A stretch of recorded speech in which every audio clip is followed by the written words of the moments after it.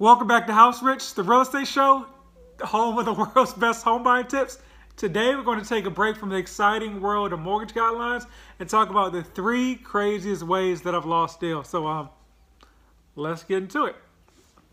So my first story is about the first deal, doing air quotes if you listen to the podcast, that I ever actually got. And so in this industry, getting your first deal is very hard unless you have like a huge network or you're well connected. Because basically, like I always say, you're trying to trust somebody to make the biggest financial decision of your life. And there's always this thought, and not saying it's wrong, but there's always this thought when you're a home buyer, you go to a realtor first. You know, you see the shows, $1 million listings. It's a realtor show. You don't see $1 million listings and they're just interviewing, lenders, I guess sitting in the office, sitting in their home office on the phone. That's boring. It's not flashy. So folks think realtor when it's time to purchase a home.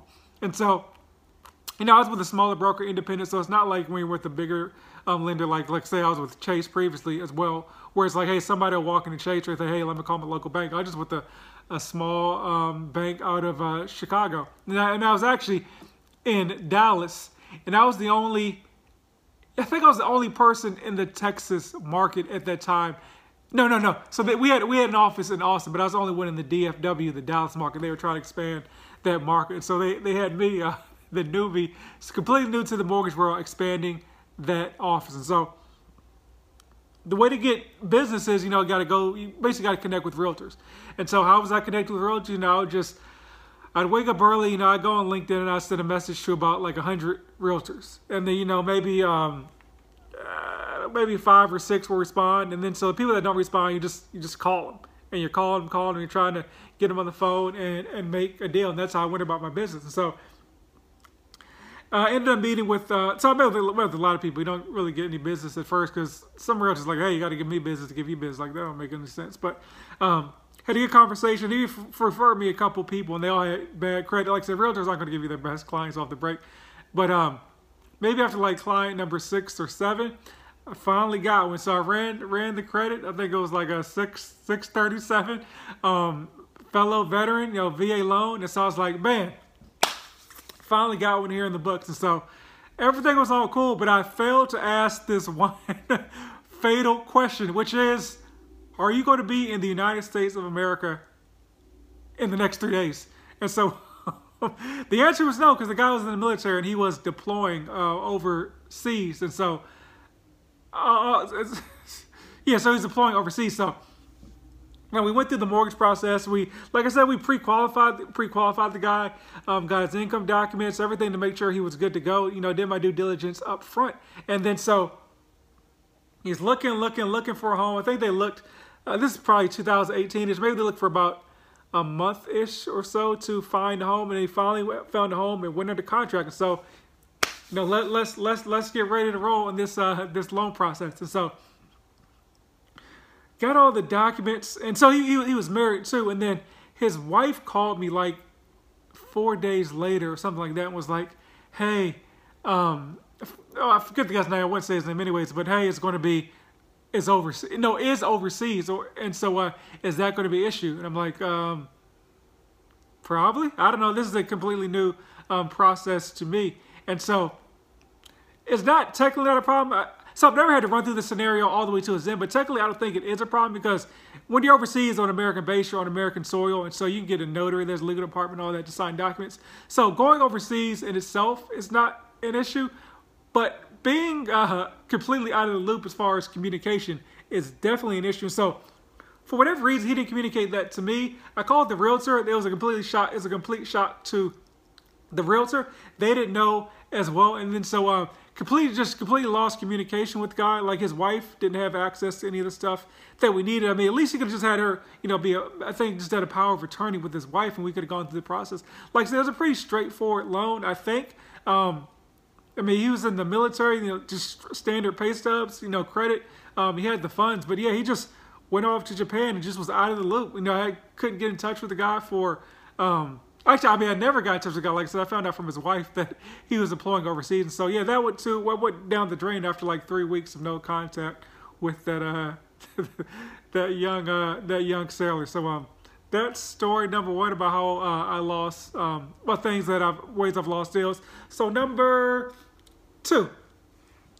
So this story, I had a buyer who wanted to buy their home cash, and so they do whatever you want for your financial situation. But to me, yeah, do whatever you want for your best financial situation. But yeah, the homeowners had the ability to buy the home cash. It was like their forever home, so it was like, okay, you know, it sort of makes sense. They just wanted to be free from a mental standpoint, where it's like, hey, I don't want to have to worry about a mortgage. I know my budget. You know, we have our savings and all that, so we're good to go. So I'm like, all right, why are you talking to me? And so they said they wanted to explore options as far as what made more sense. And so if you go back and watch my video about premium pricing, what you can actually do is you can do premium pricing and basically raise your interest rate to the point that it covers all your closing costs and everything, all lender fees. And it's actually cheaper if you're purchasing cash to do that, because the interest rate only hurts you if you're going to be in the loan for like a long time. But yeah, if you do the premium pricing, raise your interest rate up to cover all the closing costs, because you're going to have to pay title fees anyways, whether you're going cash or not. So basically, it covered all the title fees, it covered the lender fees, and we're able to get them a $2,500 down payment assistance as well. So it was actually cheaper to get the loan, assuming they just paid off the house in cash like 3 months later, or they could pay it off anyways, but you know, just so it didn't look too bad for me, pay off the home 3 months later in cash. It would have been cheaper to them. So I explained that to them, so they were like, okay, that's what we're going to do. And so everything's fine. We got all the documents. We get to closing and all that. Literally the day of closing, for whatever reason, our closing department had an issue with one of the documents, and so because the documents weren't to the title company 24 hours early, the realtor convinced the clients just to buy the home cash, because like, oh, company X is not going to close on time, huh? And so, but no one relayed that to me, which is the thing. It's like because it didn't make any sense. It was just a realtor being a bozo, you know, looking out for their best interests. Because in the hypothetical scenario where, let's say we closed a day late, okay, you still get your commission. The home buyers in the best situation getting the financing, because once again we're covering all the third-party fees. But yeah, and so I worked at a bank at the time. So the other thing about this is and this is very rare, but the home buyers were actually, because it was a remote signing, the buyers were actually decided to sign in the bank and use our personnel in the bank to sign the loan. So I was in there and I'm like, hey, you know, how's everything going? You know, blah, blah, blah, greetings, happy closing day, blah, blah, blah. And so they're like, yeah, we decided to go cash on the property. We're going to go get a cashier's check. And I'm like, huh? Like, why wouldn't you, like, why would you not say anything? It was just a weird thing. It was still unclear why they made the decision, because it wasn't the best decision financially. And it was 100% we're closing the house. Like I said, we were clear to close like 3 days before they had signed the CD and all that. But yeah, it ended up just paying for the house closed, and then still had the nerve to ask me to review the loan documents for them at the end of the process. And so I'm not a jerk, so I went over the documents with them, but I'm like, man, like, you know, just insult to injury. We're going to waste your time too and want you to sit here and review some loan documents with us during this time frame. And so, all right, so now saving the best for last. And so, one thing about getting a pre-qualification during the mortgage process is that technically your lender cannot demand documents from you. Like, they have to take your word for, you know, your income and all this. But, you know, I always highly encourage folks to submit documents. But yeah, technically you can't demand documents in order to do a pre-qual. And so I don't know if the buyer knew this or what. And so he presented a bunch of stuff. Like, he presented like he presented proof of funds, we ran credit and all of that, but he was on like disability, and so he was getting like disability income. I can't remember the exact situation. Probably should have did some research before I did this call, but I can't remember the exact situation. But basically, he said, "Hey, there goes my dog." He said basically we're on disability, and so yeah, he was on disability at the time, and so he couldn't get pay stubs, and so. Okay, I'm like, okay, you know, go on this. No, I was asking. I was going to ask him for like disability paperwork, and so he wouldn't provide it. He was kind of delayed it. But my thing is always, okay, I tell every folks, like, whether it's this situation or you don't want to submit income docs, I'll communicate that to your realtors so they know we're on the same page. But if you don't got the docs when it comes game time, joke's on you, because you're going to pay earnest money. You're going to move forward the process and lose earnest money, because once you're under contract, of course, the mortgage company can demand documents. So, long story short, man, this guy was not even employed by the company that he said he was.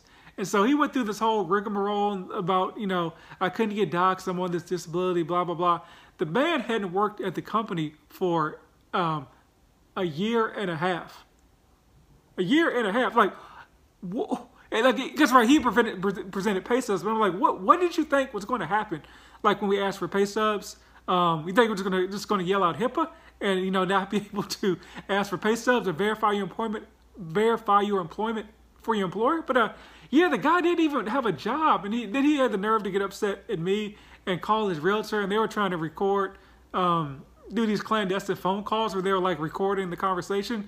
One, I mean, that's kind of bogus to do that, but I'm straight by the buck. He was 100% wrong. I don't know what recording the conversation of you trying to get a loan without any pay stubs is going to do on your end, but you got to tell, because he was asking all these weird questions where where it's like, hey, like it was a deposition, like he was trying to get me on record. Did you say this? Did you say that? Blah blah blah. And so, and the interesting thing was, I was actually talking to him on the phone once when my manager, who I only see maybe like once every month and a half, happened to walk into, heck of my buddy right here. He happened to walk into the branch the moment I was talking to the guy on the phone, and so he could hear me saying like, "Hey, we need to see your pay stubs." And I was like, "Hey, are you not employed? Like, this doesn't make any sense." And so he could hear my side of the conversation, and so which was super important, because he could hear me asking this guy. When I was like, "Okay, we need the docs. We need the docs. We need the docs."